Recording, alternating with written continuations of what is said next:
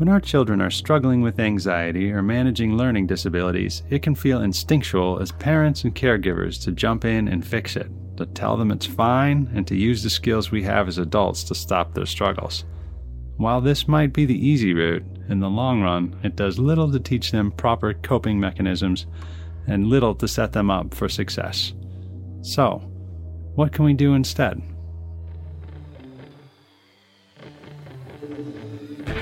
Welcome to Graduating Anxiety, the podcast that gives you an inside look into the academic challenges that students struggling with anxiety face. I'm your host, Alex Merrill.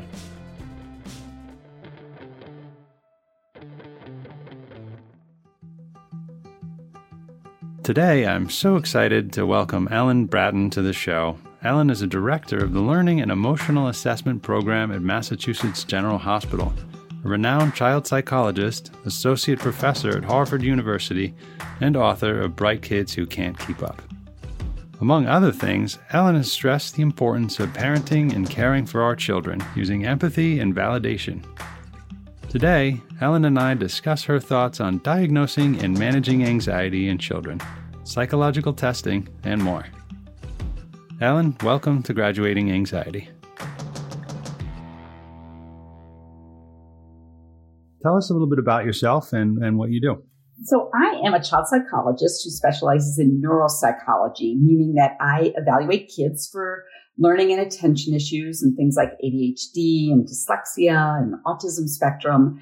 And my research has been in the areas of processing speed. I am at Massachusetts General Hospital, and I'm also associate professor at Harvard Medical School. So I do research and clinical work both. Now, Ellen, you've authored a few books too as well, one of which is entitled Bright Kids Who Can't Keep Up. And in this book, you talk about kids and teens who struggle in the area of cognitive functioning called what you just mentioned, processing speed. Could you just tell us a little bit about what that means and what that's all about? Yeah, so processing speed, as it's defined most simply, is how long it takes you to get something done in a specific period of time. And I became interested in this subject about 10 years ago or so. And I had been practicing in psychology for 10 or 15 years by that point. And I was seeing kids who were relatively weak in processing speed, meaning when we look at their test results, they're very slow or relatively slow in the ability to kind of like execute a task. It's not the ability to sort of think quickly, but it's the ability to sort of like execute something. Like, you know what you want to write, now you've got to get it on paper. And so there are tests that we can use to look at that. And the kids who were weak in processing speed, regardless of their diagnosis, whether they had ADHD or dyslexia or anxiety even, I found that the ones with the slower processing speed in their profile just didn't respond to different sorts of remediation. And I started to think that, well, maybe there's something with processing speed that cuts across diagnoses. So that's what got me interested in it, was just sort of a hunch. That's an interesting way you put it, how processing speed cuts across diagnoses. I'm wondering what your thoughts are on the sort of the overlap, I guess, or the connection between processing speed and anxiety. So we do know from my own research that, and I should go back to that processing speed, let's go back 15 years or so, just used to be thought of as a kid with ADD, you know, sort of that non-impulsive, non-hyperactive, more inattentive subtype of ADHD, where they just weren't paying attention, couldn't get stuff done, all of that. And my research has shown that that's somewhat correct, that about 50% of our sample, 50 to 60%, have ADHD. What we didn't necessarily expect to find is that there were high rates of slow processing speed in other disorders. And anxiety is one of those disorders that's very highly correlated with slower processing speed. And for the most part, it's kids with slow processing speed and anxiety that are most at risk. We don't know whether or not that's a chicken or an egg sort of situation, where is it the anxiety that causes somebody to be slower? You know, they're cautious, they're overly anxious about doing something well, so they don't engage as quickly in it. Or is it that when you have slower processing speed, when that's sort of like a neurological way of you being within the world, does that make you more at risk for anxiety? Because you're a little bit behind. You really don't, you're just one step behind everybody else, which can make you anxious. Our current theory is that there's probably some kind of bidirectional thing happening here, that yes, you sort of have this natural disposition that maybe anxiety and this cautiousness can bring a true slow processing speed to some people with anxiety. And that natural way of being causes you to be more anxious. And it can be sort of a circular process for a lot of people with anxiety.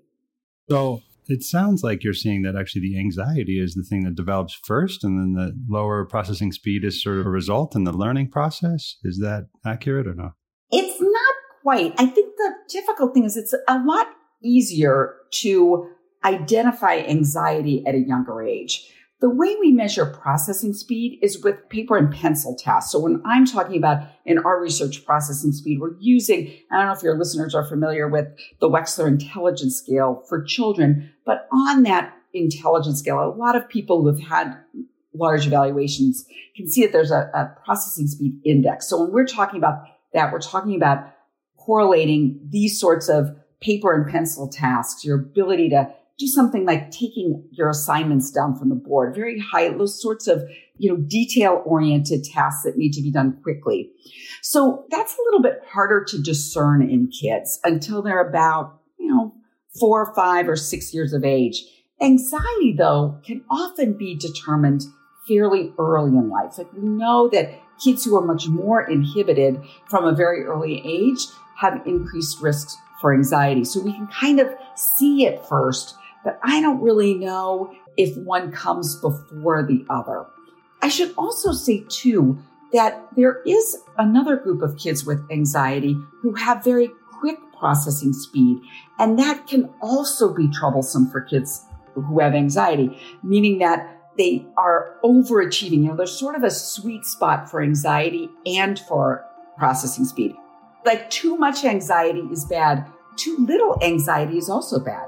Anxiety keeps us motivated. It helps us know where to focus. It helps us, sort of plan ahead. It's like, oh, if I don't do this, I'm going to be really anxious about that. So if you don't have enough of that, you're not going to get things done. It's sort of the same with processing speed.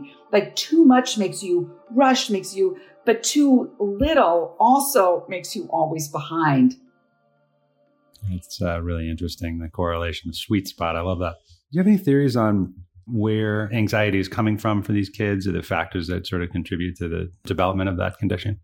Well, I think that processing speed it happens along a continuum, like a bell-shaped curve. And probably before, let's just say 20 years before now, 25 years before now, having slow processing speed did not necessarily place you at risk for increased anxiety because the environment was a lot slower paced.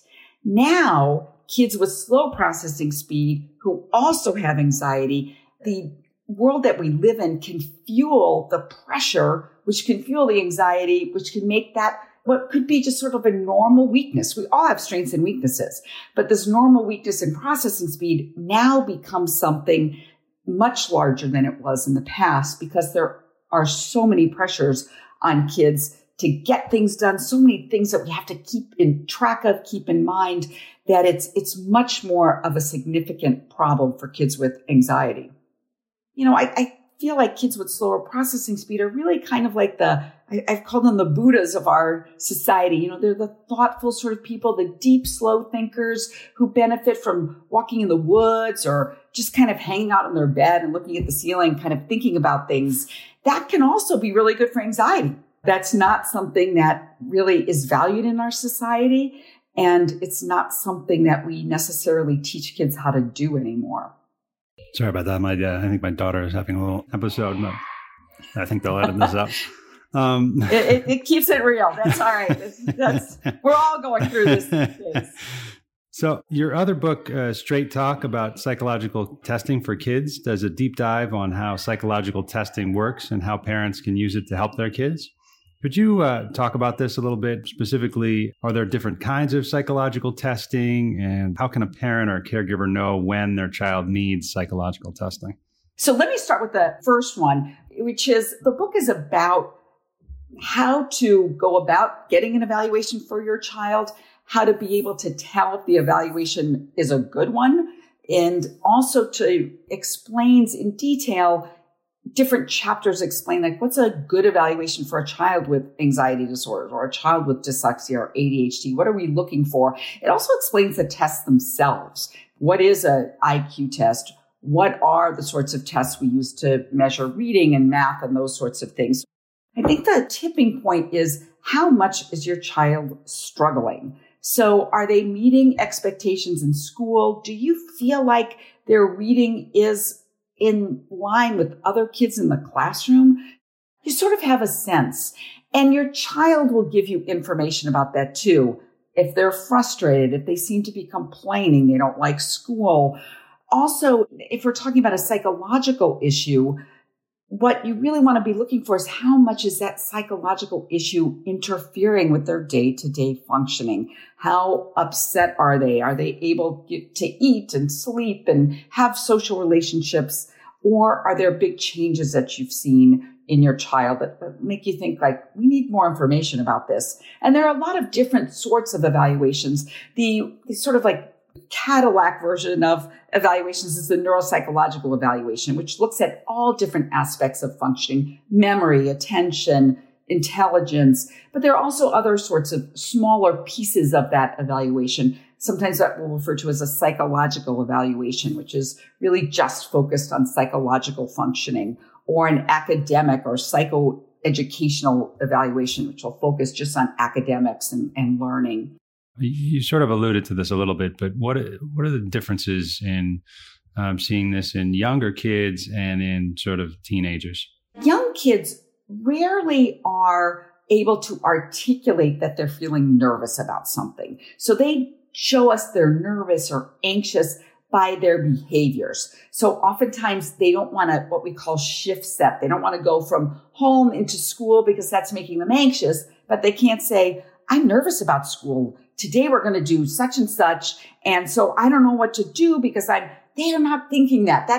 That's way too complex of a thought process for a 4-year-old.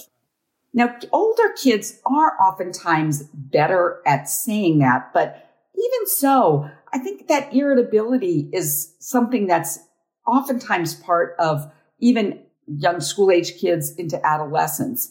But they'll oftentimes talk about anxiety as I'm stressed. I'm so stressed. I don't know what to do. They might just give up, or they might become more perfectionistic.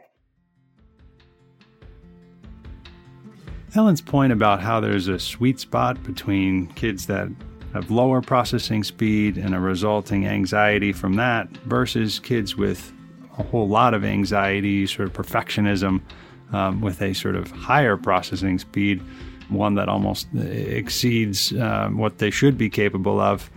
I think that's a really good point. I think those two profiles of kids are far different and require a whole different sort of set of tools to deal with, to address their problems. Getting them to that sort of sweet spot in the middle, I think, should be the goal for all educators. She also brought up a really interesting point about being able to diagnose sort of younger kids' processing speeds. I think is basically impossible because of the sort of nature of tasks that are associated with the testing, and also the inability to sort of test their executive functioning. A 7-year-old isn't going to be expected to, write down their assignments in a notebook. So I think diagnosing those issues becomes all the more important. Next, I'd really like to ask Ellen about some of the issues that are facing kids with processing disorder and anxiety today.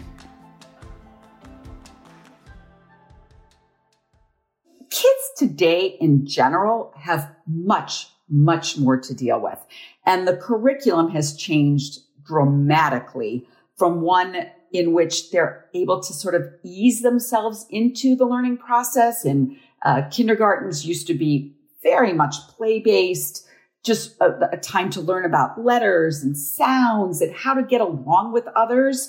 So that's been taken away. And I think all kids are struggling with this. But if you're already anxious and it's already hard for you to incorporate what's going on in your world, to be asked to incorporate more and sooner in your development is going to result in increased risk for anxiety. And that's what we're seeing. I mean, we're seeing more anxious kids than ever.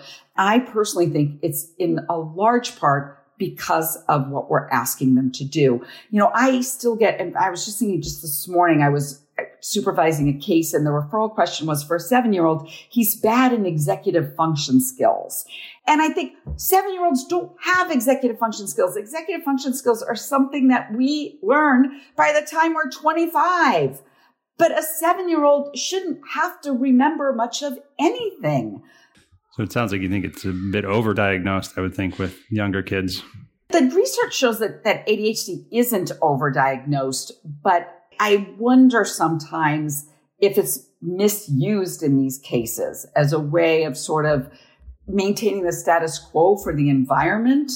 You know, when teachers are saying, you know, the 7-year-old doesn't have great executive function skills, there's something wrong with that statement, that we've overdone it in a way that is not enhancing kids' development. We sort of value in our culture, we value being able to do things quickly and being able to get them done correctly, like more is better. And I might see that same child at age 14 or 15 who's now super burned out, really anxious, that we want kids to be, you know, superheroes. And, you know, I sometimes say to parents, only the top 5% of kids can be in the top 5%. But we have this idea that all of our kids are in the top 5%. It's just not possible. And that's okay. Our society isn't built on just the top 5%. In fact, that comes with high scores, and a lot of things come with downsides too. There's no perfect score on an IQ test. The curse of American exceptionalism, I think. Exactly. Yeah. So what are some of the ways that you treat these kids? So one of the things that we have found to be most effective for kids with slow processing speed is helping them learn a sense of time. And our research has shown that kids with slow processing speed don't have a very good internal clock. This is consistent with research that shows that kids with ADHD are actually very poor at time perception. And the ability to perceive time is just very similar to your ability to kind of perceive color. So what we've asked them to do for years now is time management. We've asked them to manage something they don't actually understand. And so it's very much like asking, you know, somebody who's colorblind to color coordinate a room. The nice thing about time perception is it's not a blindness. It's something that we can actually teach. And one of the ways to do that is to time things, make them aware of how time is passing, make them learn how to read an analog clock. Most kids don't do this anymore, but you can sort of see how time is passing in that way. It can also help with anxiety, because if you don't have a good sense of how much time you have left, you're kind of chronically anxious. Or again, that chronically unanxious until everything really falls apart. And then you're like, oh my God, now I'm losing it. So that's one thing. I'll say to parents, have them time how long it takes to get through a day. How long does it take to brush your teeth? Is it 10 minutes? Is it 2 minutes? How about getting to school in the morning? Those sorts of things make it kind of like a game. You don't want to overdo it either. And then the big thing that we recommend is the ability to have extended time on things like tests and assignments. I also think that inner exploration is very important. So in the book on processing speed, we call it the 3 A's of processing speed. So acceptance, accommodation, and advocating. And I think this cuts across and far beyond just processing speed, but accepting who we are. Like, this is who I am. It takes me longer than it takes the average kid in my class. That's me. And I don't even like to use the word limitations, because in some ways it can be limiting factors, and in other ways it can be really wonderful things. Like I was saying, the right amount of anxiety is your superpower. So being able to accept, okay, I am on the anxious side. So how do I need my environment to accommodate me? And then how do I advocate for that? Now, you mentioned there the kids with sort of slower processing speeds and the result of anxiety with that, and then the kids with higher processing speeds and different forms of anxiety with that. What do the treatments look like? How are they different for those two types of kids? Well, if we're really talking about treating the anxiety itself, what really one of the best tools for both of these kids is cognitive behavioral therapy. And that really first looks at what are the cognitions that underlie these sorts of behaviors. So it's great to know if somebody is sort of a fast or slow processor, because the therapist can use that to know, okay, what are you thinking in this situation? Where's your head going when you're in a test situation, for example? You feel like you're not going to be able to finish it in time. What do? What are you thinking? And then to be able to say, okay, we know that it's probably going to take you a little bit longer than most other kids in your class. And how do we best use that extra time that we advocated for and you received? How do we use that time? And so for a child who's more perfectionistic, those sorts of cognitive behavioral techniques will be much more about attacking those perfectionistic tendencies. So when I'm anxious, I tend to go into overdrive, for example, about making sure that I'm doing everything correctly, which is slowing me down further, which is putting me further and further behind. To have a child articulate that and to then say, how do I let go of that? And sometimes for kids who are perfectionistic, it might just be, the therapy might really be being able to sit with imperfection and know what that's kind of like and how that feels. And so that can be an important skill for kids to learn. What about with slower processing kids? What would the sort of treatment look like with a kid with slower processing? If a slower processor is feeling anxious, so one of the things to do is to address that through sort of executive function coaching or tutoring. Sometimes it's for the parents. I should also say too, which I did not mention before, that parents play a role in this too. We have to be able to look at what's our processing speed like? How does this interact with my child in the home environment? Am I fast and my child is slower? Does this cause more anxiety in our relationship? Or are we both sort of slower processors? And is this bogging us down so we're always anxious? But in the therapy environment, the therapist is really going to help the child develop coping skills that will help make their life more seamless.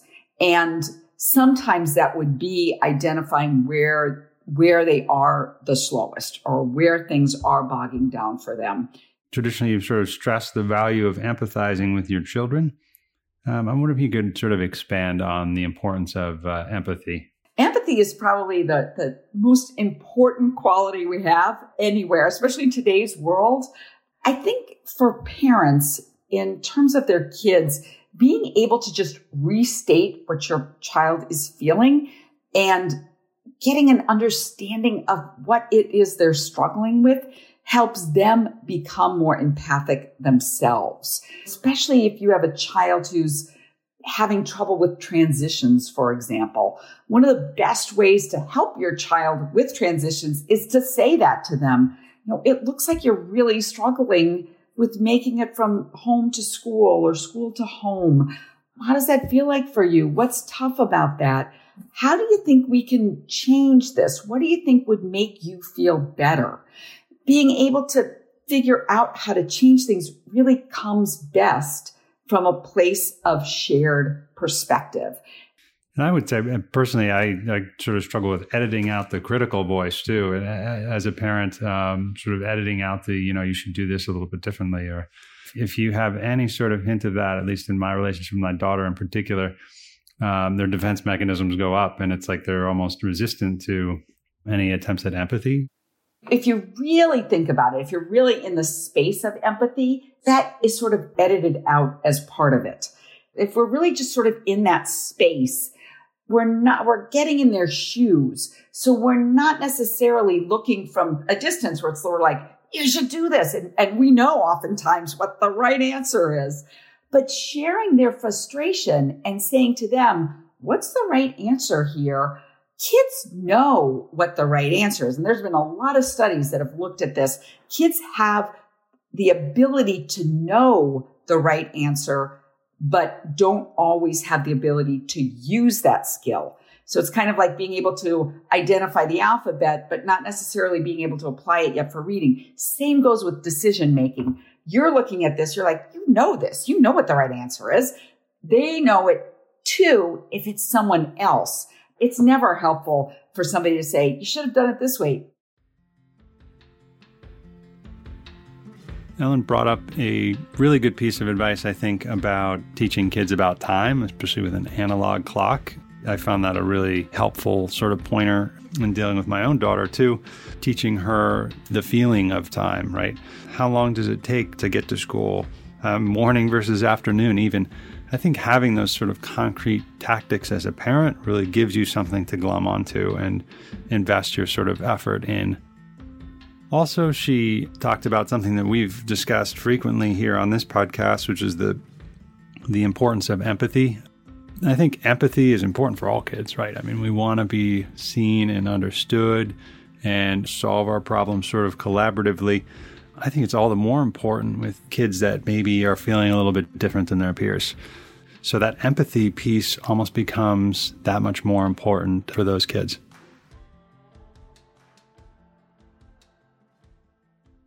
What do you think the future of education looks like for students with anxiety, and how has the global pandemic sort of changed that? It's really hard for me to know exactly how the global pandemic has changed for kids with anxiety. At first, and I'm just going to talk about my own clinical practice, we don't really have any data on this yet. My lab at Mass General and Harvard Medical School, we're looking into this. We want to follow kids because at first, way back in March and April, I was seeing kids with anxiety report less anxiety. They were not stressed. Of course, when this happened, everybody sort of mobilized to help kids with anxiety. And I was seeing them like, this is great. Like I can just sort of hang out, especially kids with slower processing speed. It's like, hey, school's only like 2 hours a day now, and I can handle this. I think that might be changing a little bit. I think that kids are starting to feel lonely. I think there are bigger issues at play in terms of identity. And, the goal of childhood and adolescence is to get away from the family system. And when that's not happening, that can also lead to feelings of anxiety. I'm not sure, though. I think there's a combination, and it may not be a one size fits all.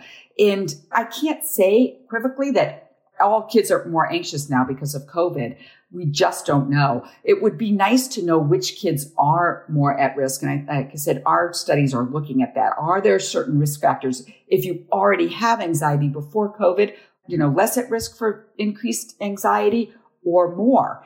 And it could be that already dealing with anxiety on a daily basis makes you more resilient when really something is, anxiety provoking. Because a lot of the things that kids get anxious about aren't necessarily real events. So sometimes when an anxious person is presented in a real event, like, well, yeah, I know about this. Now everybody else is feeling like me. I feel I feel a whole lot better about this. In the future of education, I would like to think that at some point we would incorporate some of the things that we're learning now about kids and how they're able to manage. And first, I really thought, and it was hopeful, that school would take it down a notch, that we would not be so driven, competitive, like all those AP classes and all, everything leads to this perfect college on the hill. And I was hoping that maybe this would just show that, kids, there are really only a few things that kids need to learn, especially at the younger age. They need to learn how to read. They need to learn how to compute and use math so that they can do things in life. But other than that, a lot of those other things they learn are choices that are part of who they're going to be as an adult. And not every child needs to learn all kinds of things about physics and chemistry that they're never going to know or need to know when they're, learning all this at 15, which is completely stressing them out. So maybe more clarity of what is it that kids need and how do we make our academic environment more geared to the particular child. How do you think we're doing as parents and caregivers, and what more could we be doing to support our kids? So one of the things that I think we need to do as parents, for those of you who are parenting younger kids, my kids are older, is to empathize with yourself and take stock of how much we have lost.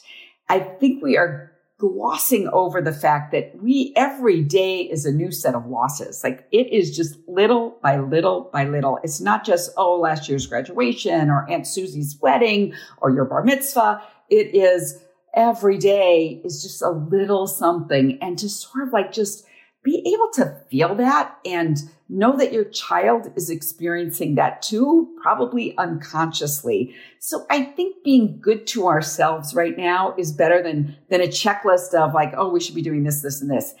My wife and I actually say to ourselves often, or remind each other basically, that we're not parenting right now, that we're pandemic parenting. That has to be a very frequent reminder because of, that was a very interesting way you put it. You lose something every day. If there's one thing that you wanted students to take away from this discussion, what would that be? I think use this time to learn something about yourself. What is it that is working for you? It's a really great time to learn about executive functions. So, for instance, pre-pandemic, kids didn't have free time to fill. Figure out what you want to do with this time that we have. And this is a great time to sort of think about yourself as a learner. What do you really love? What makes you happy? How do we infuse that into our lives? Thank you so much, Ellen. That was really, really interesting. I found myself jotting down a lot of notes, actually. Anyways, thank you very much for your time. I really appreciate it. And I thought that was terrific. You're very welcome. Thanks for having me. Throughout my conversation with Ellen, here are a couple of things that stood out to me. One point that I thought that Ellen made that was really interesting was about diagnosing, particularly, I guess, younger kids with anxiety versus eating disorders or sleeping disorders. She mentioned it was sort of a longer-term thing versus an acute trauma or transition. But I think the key point there, too, was that it involves other symptoms. So in addition to sort of not being able to sleep and having the dark circles under their eyes, acting out or having fits or struggling to read or struggling to function socially, I think if you see a sort of multiplicity of symptoms cropping up, that is when you know that maybe it's time to get some testing or have a sort of intervention psychologically. So another really interesting point that Ellen made was about how expectations on a societal level often exceed what a kid is capable of. She mentioned the case of a 7-year-old being expected to have skills involving sort of executive function, right? So being able to write down their assignments and to schedule time for themselves to complete homework assignments, for example. Love it or hate it, I mean, we kind of mentioned the fact that, well, teachers, schools, parents, like everyone is sort of increasingly having that set of expectations, and it hasn't been slowed by the pandemic. The question is, well, what do we do when we have this sort of wave of expectations on a societal level? I think as parents, we can acknowledge the fact that society has these sort of expectations for their kids and sort of talk them through their feelings about it, because they're going to feel that conflict between, I'm not capable of this, but society expects this of me.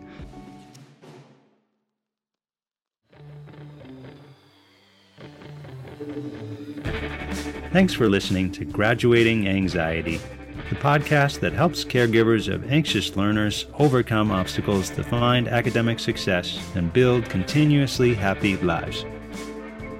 If you liked this episode, be sure to give us a 5-star rating and review on Apple Podcasts. I'm your host, Alex Merrill. See you next time.